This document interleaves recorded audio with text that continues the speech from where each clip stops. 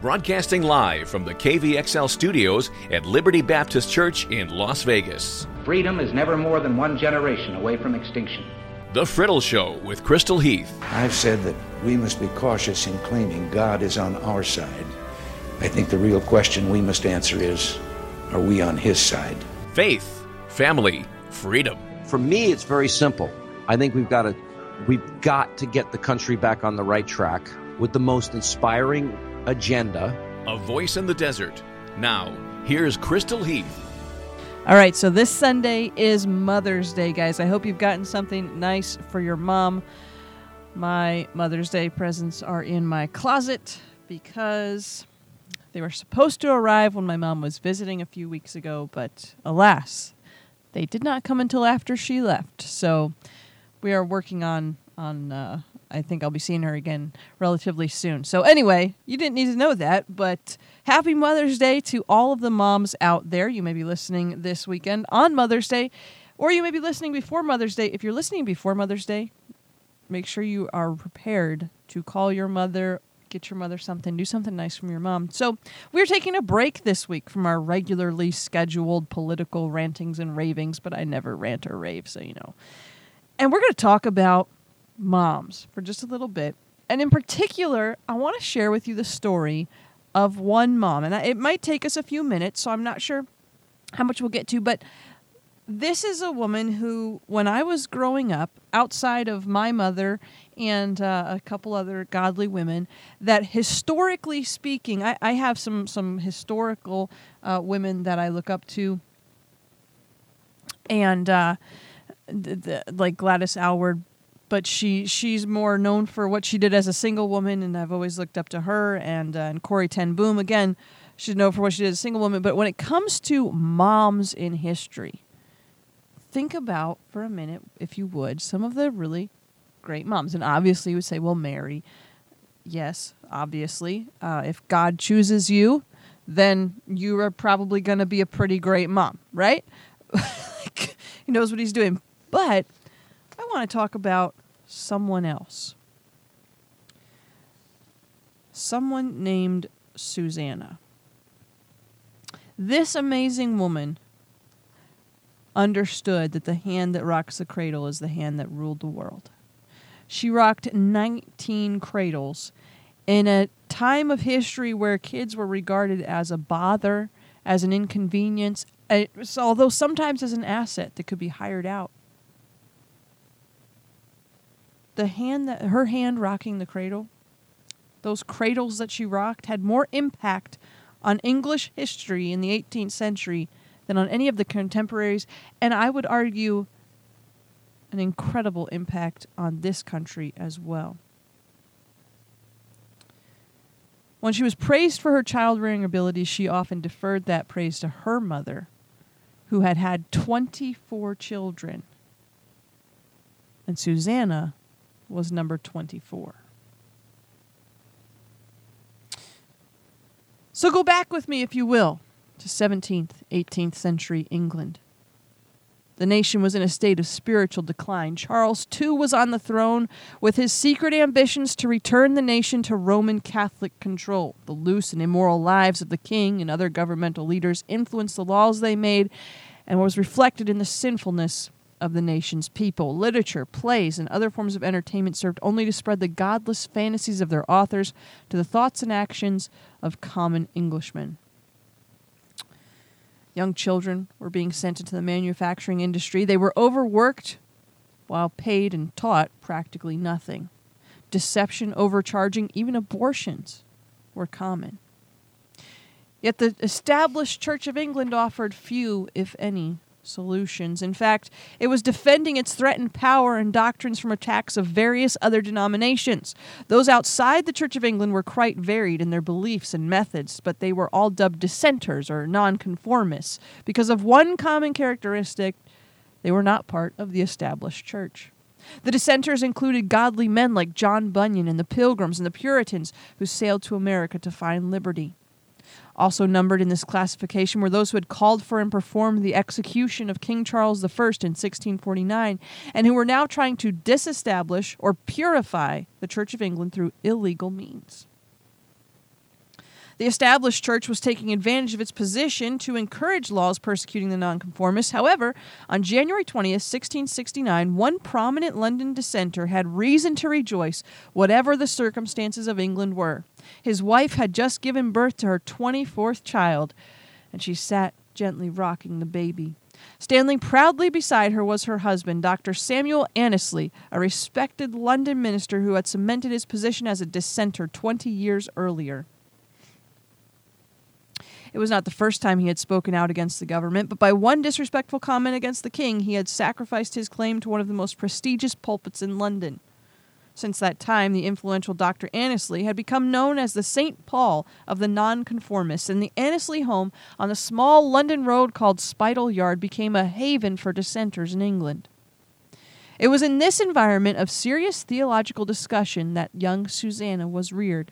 By the age of 13, having listened to the many educated men who visited her father, Susanna had weighed their cases and felt compelled to side with the established Church of England rather than with the rebellious strain of dissenters to whom she was exposed. Despite the disagreement between them, Dr. Annesley continued to nurture the special relationship he had with his daughter.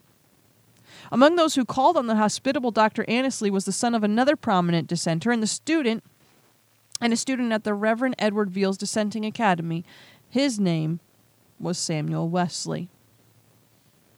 Now, in case you haven't guessed, Samuel Wesley fell in love with young Susanna. Young Susanna, who loved to read and chose to spend hours studying the scripture rather than other novels and similar books because she said they wouldn't contribute to her spiritual growth. And by the way, I'm pulling most of this information from one of my childhood homeschool materials. It's called Wisdom Booklet number 44, the preliminary edition, History Resource C. Susanna and Samuel settled in Holborn near a small London church, where Samuel was offered a post as a curate, which would be an assistant minister in the Church of England. He had a meager salary, and they set up housekeeping and prepared for the birth of their first child. Samuel Wesley, Jr. arrived on February 10th, 1690. His was a difficult birth for Susanna. In fact, none of her other births were as difficult as this first one, and she would go on to have 18 more children. Wow.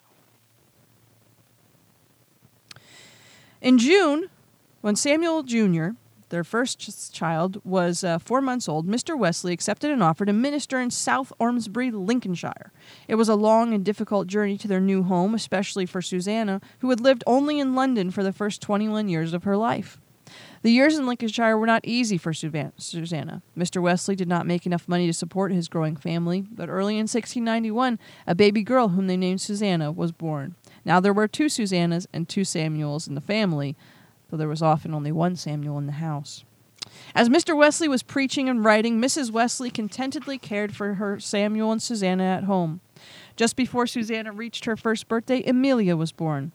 And soon after Amelia's first birthday, Mr. Wesley was arranging for the burial of baby Susanna. On top of her sorrow over the death of young Susanna, Mrs. Wesley began to be concerned about Samuel Jr. He was 4 years old, but he had never spoken a word. One day, Samuel Jr. had been out of sight for longer than usual, so his mother began to look for him. She searched all through the house and the garden, calling out for her son, who finally crawled out from under a table where he was playing with the cat and answered in perfect English, "Here I am, Mother." Relieved and full of joy, Susanna wrapped her arms around the young boy and thanked God.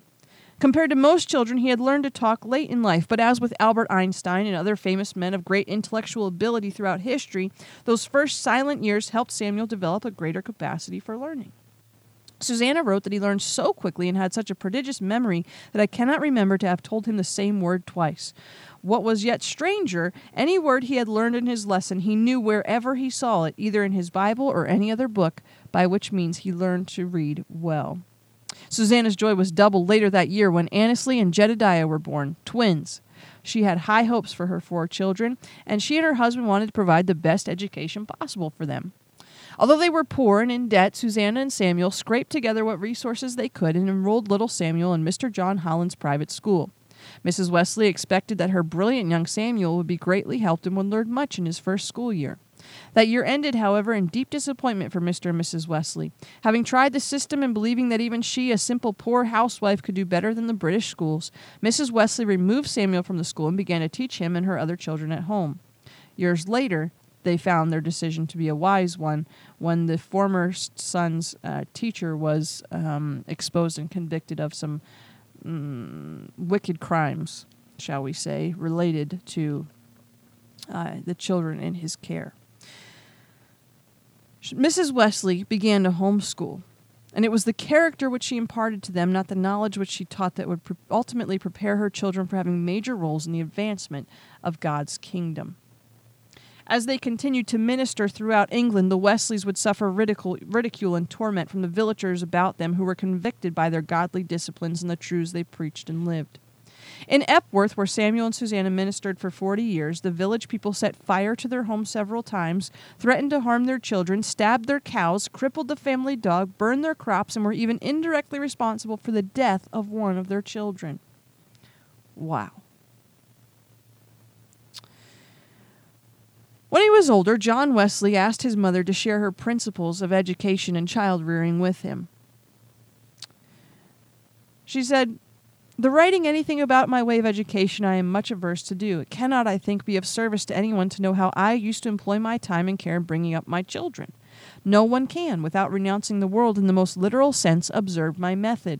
And there are few, if any, that would entirely devote about 20 years of the prime of life in hopes to save the souls of their children, which they think may be saved without so much ado. For that was my principal intention." Wow. So the children were always put into a regular method of living in such things as they were capable of from their birth, as in dressing and undressing, changing their linen, etc. Sadly, many of Susanna's children did not live long enough to benefit from her regular methods of child instruction. A month after the birth of Annesley and Jedediah, Samuel was preparing for their burial. Susanna had borne 5 children in 5 years, and 3 of them had died. Only young Samuel and Amelia remained. Amelia was 3 years old by now, but Mrs. Wesley was so encouraged by Samuel's progress after almost 5 years without learning so much as how to speak or read, that she purposed to wait until each child turned 5 years old before helping him begin studying even the alphabet. On each child's 5th birthday, Susanna took the child alone into a room. In one day, she taught him the entire alphabet, upper and lower case, until he knew it thoroughly. Only 2 of the children required an additional half day of instruction. After learning the letters, each child began reading Genesis 1, mastering it syllable by syllable, word by word, verse by verse, until he could spell and read it perfectly. Within 3 months, each child could read and speak English very well. Well enough, in fact, to begin the foreign language studies which Mr. Wesley taught them. Mehetabel, another of their children, was reading the Greek New Testament when she was 8 years old, just 3 years after learning the English alphabet. Susanna went on to say, "It is almost incredible what may be taught a child in a quarter of a year by a vigorous application if he hath but a tolerable capacity and good health." Susanna Wesley had said that she had 8 key bylaws, which were not simply a list of do's and don'ts for the children, but they were statements of responsibility for both the children and the parents.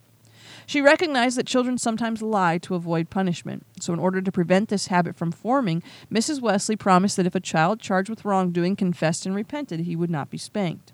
No stealing, lying, disobedience, quarreling, or fighting was allowed to pass unpunished.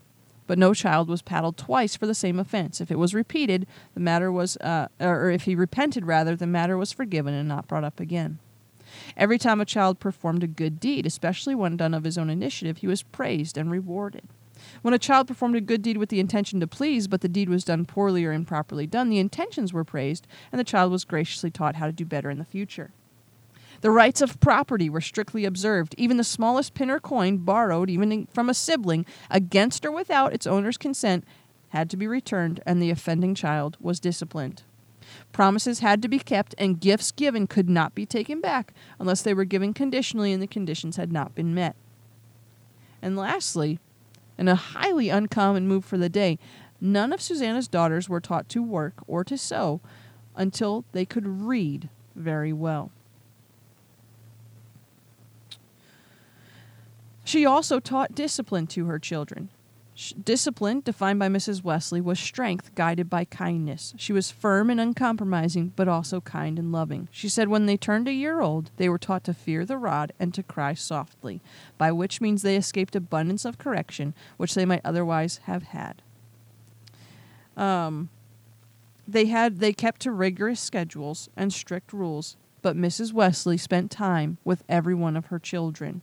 Now remember, she gave birth to 19, I believe 9 survived childhood.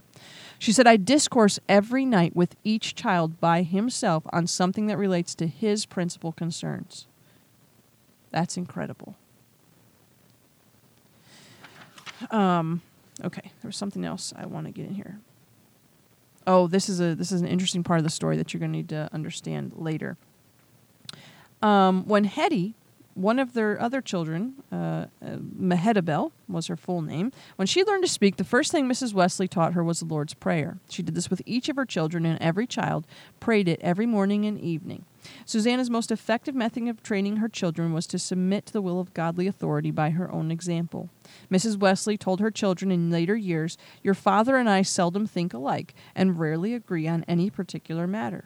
Yet in positions where they disagreed, Mrs. Wesley recognized the authority and responsibility of her husband and voluntarily submitted to him.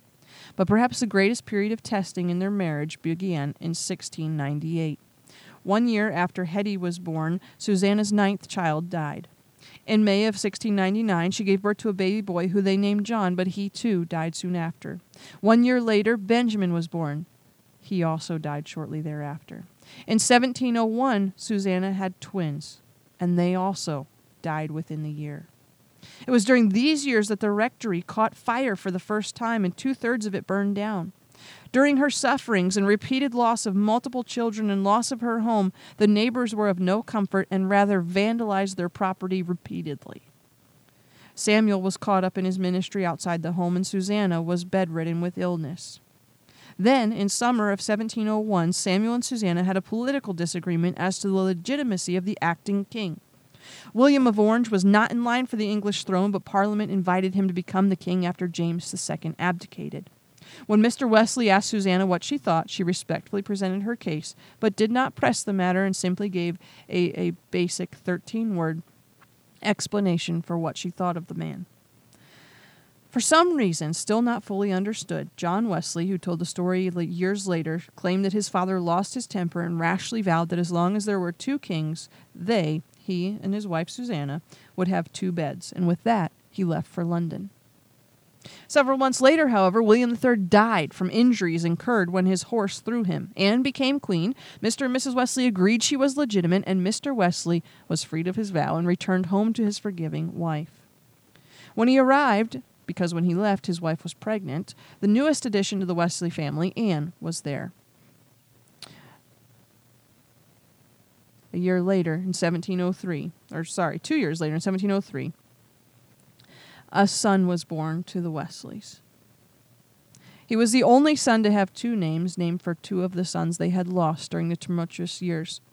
His name was John Benjamin, the only Wesley child with a middle name, and he would be remembered by generations to come as one of the greatest men of faith in history. Throughout her intense suffering, especially during the 6 years which preceded John's birth, Susanna remained meek and forgiving, submissive to God's will. In a letter she wrote to her to her brother in India who had criticized her husband for his behavior, Susanna still faithfully defended him, saying, "For better or for worse, I'll take my residence with him.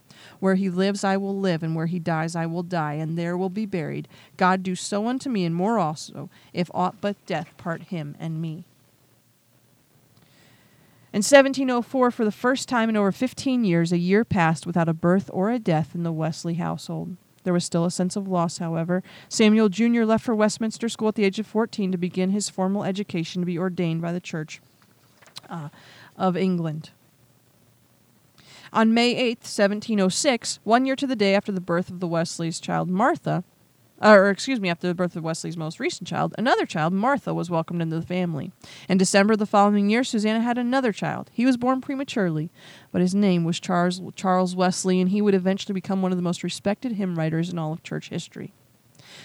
One winter morning, a year after Charles' birth, 6-year-old John Wesley was awakened by light shining through the curtains drawn about his bed. He was unusually tired and no doubt desired more sleep than he had received. It was actually almost midnight. John should have slept on for hours and had been trained and taught by his mother especially that there was a time when it was time to get up and that he was to stay in bed until it was time to get up. But Susanna had also instilled in her children a desire to do what was right, beyond the desire simply to obey. And so John did not give thought to the idea of sleeping in. Instead, because he believed it to be light outside, he realized it must be time to get up and awakened. He didn't realize that he was the only person in the room. His father was the only one who had heard John call that night. When John got up, he realized that his siblings had all already left the room. The parents had come in, and a nurse, and evacuated all the children as their house was on fire. But John had slept through the commotion, and no one realized that he hadn't got out. When his father recognized it, he tried to get back in. He tried to get through the doors. He tried to come up the stairs, but the fire closed in around him, and he was forced out of the building. They quickly made their way, the family, through the hall downstairs, but the door. I got lost in the story here. The children had escaped through the windows and the small garden door, but Susanna, who was 8 months pregnant, was not able to use either of those exits. She attempted several times to break through the wall of fire blocking the doorway, but each time she was driven back.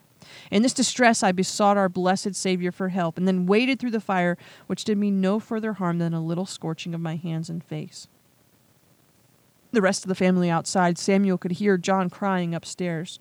Pierced by the realization that one of his children was still in the midst of the inferno, Samuel attempted to beat back the flames and work his way back up the stairs again, but his efforts were in vain.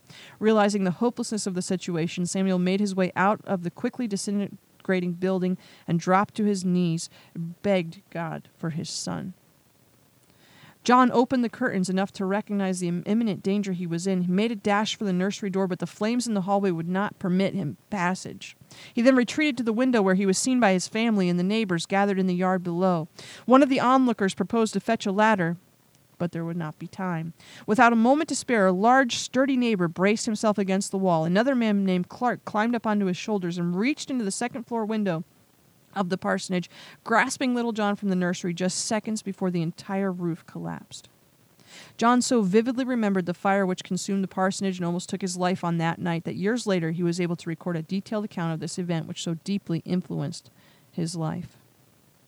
Blessed by having come so close to losing another son, but seeing him spared so miraculously, Samuel cried out, "Come, neighbors, let us kneel down. Let us give thanks to God. He has given me all my 8 children. Let the house go. I am rich enough." John also recognized God's claim on his life because of the fire and referred to himself, as is written in Zechariah 3:2, a brand plucked from the fire. Now I want to tell you one more thing about Susanna Wesley before we wrap up this part of the program and wrap up the program as well. But each morning at 5 o'clock, Susanna held family devotions with her children. They would read the day's Psalms and a chapter from the Old Testament in groups of 2. The eldest child with the youngest who could speak, the second oldest with the next youngest, and so on. They would then have a time of prayer, followed by a family breakfast. They would, after breakfast, begin their studies, all of which were centered around Scripture. Mrs. Wesley wrote the few textbooks that they used besides the Bible, and after 6 hours of study, the family closed their school day as they had begun by singing psalms. At 5 o'clock in the evening, the children read the Psalms and a chapter from the New Testament, while Mrs. Wesley met individually with each child on their designated evenings. At 6 o'clock, after family prayer, supper was served. Shortly after, the children went to bed. Now, this woman was absolutely remarkable. And when I think about mothers in history, this is who I think of. This woman who was the youngest of 24 children, who married a man who, quite frankly, I left out much of this story, but Mr. Wesley was not, he was so caught up in his ministry that he often neglected his family. And I didn't cover a lot of that, but it's a very interesting account to read, and you can read. There have been many books written about their lives, but in Seeking God's Kingdom, Samuel Wesley tried to change the Church of England and in doing so neglected his children. Susanna concentrated on her family, changed the church and the nation, and influenced the world. And I left out, there's so much more I wanted to tell you about her. She started her own Bible study in her home for children. She basically started a children's Sunday school class. The children's Sunday school class went so well that neighbors, mothers, began asking if they could come. And so the mothers began coming. And then whole families began coming to Susanna's Sunday schools that she held for children, because she was such an effective communicator. In fact, Susanna Wesley, in an era where there was very little, essentially no outreach being done to anyone who was unchurched, Susanna Wesley was reaching masses of people. Susanna Wesley had more people attending her Sunday school class in her home on a weeknight than there were in the pews of their local church on a Sunday morning, which, by the way, was not her husband's church, but the whole dynamic with her husband is part of the story I'm not going to get into, but she stood by her husband, who was not always supportive, very rarely home, and raised 9 children who loved and served Jesus. In fact, 2 of her children changed the world as we know it. And you know them, whether you realize it or not. Charles Wesley wrote somewhere between 6,000 and 9,000 hymns. The number is debated, but you've probably sung them before. Around Christmas time, if you've ever sang "Hark the Herald Angels Sing," that's Charles Wesley wrote that. Susanna's son, Charles Wesley. If around Easter you've ever sung "Christ the Lord is risen today," Susanna's son, Charles Wesley, wrote that. If you've ever sung "And Can It Be," Susanna's son, Charles Wesley, wrote that. Charles Wesley, the only competition in church hymnology for Charles Wesley would maybe be Isaac Watts and Fanny Crosby, but Charles Wesley was an incredible man who did great things. He did abundance of ministry, but is best remembered for the literally thousands of hymns that he wrote. Then you had Susanna's son, John Wesley, known as the father of Methodism. And remember, something to remember is that Methodists, when John Wesley created Methodism, if you will, Methodists were different than they are today, and much in the same way that most denominations are different than they are today. And his ministry was very impactful. Again, this was a time when no one was reaching the unchurched of England. John Wesley changed that. John Wesley changed England. But not only did he change England, and we'll get back to that in a moment, but John Wesley spent 2 years in America because he believed that God wanted him to be in the colonies, reaching the Native Americans and ministering to Christians in America. And in fact, let me see if I can find his quote here. George Whitefield came to the United States. Well, it wasn't the United States at that time, but George Whitefield came here as John Wesley was leaving. And George Whitefield, who led the Great Awakening, who literally transformed the trajectory of our country, he said, "The good Mr. John Wesley, what he has done in America is inexpressible. His name is very precious among the people, and he has laid a foundation that I hope neither men nor devils will ever be able to shake." Wow. Wesley, some have said, was the schoolmaster that led people to Whitefield and ultimately to Jesus.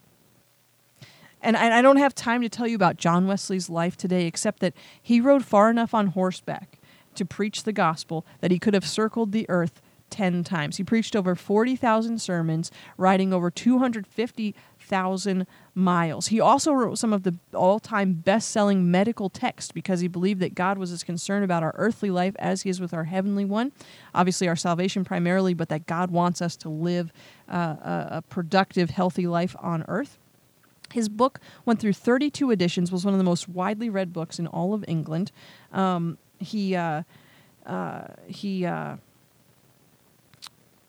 he studied what Benjamin Franklin wrote on the physics of electricity, wrote his own treatise on electricity, and Benjamin Franklin printed Wesley's sermon on free grace and other sermons by Wesley's friend and fellow preacher George Whitefield, but the two never met each other. He's also sometimes referred to as the father of the religious paperback. So sermons, tracts, pamphlets, over 5,000 items. John Wesley penned short religious saying. So if you've ever handed out a tract, John Wesley was the guy that made that popular, to have a small pamphlet, and others did as well, but Wesley was hugely instrumental in this. He was a supporter of abolitionism, a friend of John Newton and William Wilberforce. He wrote a pamphlet on slavery titled Thoughts Upon Slavery in 1774. He said, "Liberty is the right of every human creature as soon as he breathes the vital air. No human law can deprive him of that right which he derives from the law of nature." He also influenced George Whitefield, and as you know, as we already talked about Whitefield there, and spurred the transatlantic debate on slavery as well, encouraging Newton and William Wilberforce in England. If you know their stories, watch the movie Amazing Grace. So powerful, so good. But Wesley was instrumental in their lives as well. He was not welcomed in most churches in England, and so he would preach in the open air to tens of thousands of people, sometimes standing on his father's grave. He only had one. He regularly preached 3 times a day. We know that through Wesley's life, he left 294 preachers, 71,668 British members, 19 missionaries, 5 mission stations, and 43,265 American members, with 198 preachers in the colonies at the time of his death. That is an absolutely incredible work. But Charles Wesley's hymns and John Wesley's influence, and again, I wish I had time today to tell you about how John Wesley transformed England. England was a different place because of the life and ministry of John Wesley. He reached people that were unreached. He was the missionary to England. In fact, his work was is still so recognized in that country that in 2002, he was listed at number 50 on the BBC's list of the 100 greatest Britons that was based on a poll of the British public. That's pretty incredible over 200 years later. But John and Charles Wesley were the fruit of one mother's tireless service to her family. Her hand rocked the cradle. Her hand changed the world. She ministered to her community. But first she ministered to her children. She ministered to her church. But first she ministered to her children. She ministered to her country by ministering to her children. And she changed the world through the children that she raised.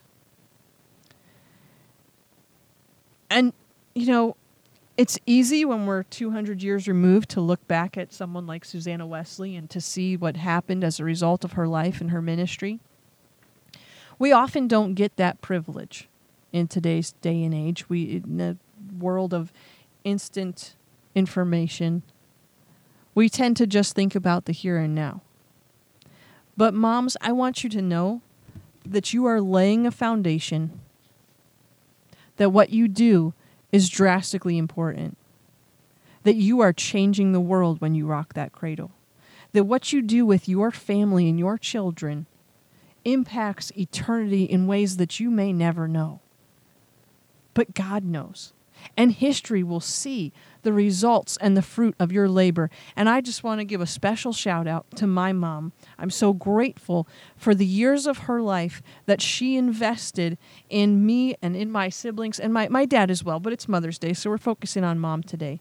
My mom homeschooled us. My mom instilled in us a love for knowledge, a passion for truth, an understanding of Scripture. She required us to read the Bible as part of our education, she taught us to read good books. She wouldn't allow us to watch excessive TV. And but some of you think that means excessive. I'm talking about like we watched Little House on the Prairie and there was no cable in our home the entirety of my childhood. And there was no streaming at that point in our lives either. So it was coming from Blockbuster or we owned it on DVD, right? But we did get to watch football sometimes. If the Broncos were playing, which growing up in central Pennsylvania, rarely were the Broncos ever playing on one of the 3 stations that we got through our antenna. But sometimes Andy Griffith was, which was pretty cool because we were allowed to watch that. Anyway, my mom made decisions for our family. And, well, again, my parents together, but focus on mom today. Made decisions for how we would be raised that were not popular, that were misunderstood, that were often ridiculed and mocked, sometimes by the people that you would have thought would have been or should have been the most supportive. But she didn't waver. She chose to invest in her life in us. She chose to raise us in a way that would glorify God. She chose to invest in us rather than anything else. My mom's pretty smart. She could have done a lot of things. But she chose to spend her time with us. And I'm so grateful for not only the education that she gave us, but for the life that she gave us. And I don't just mean by bringing us into this world, though I am grateful for that. But Mom didn't just give us an education. Mom taught us how to live.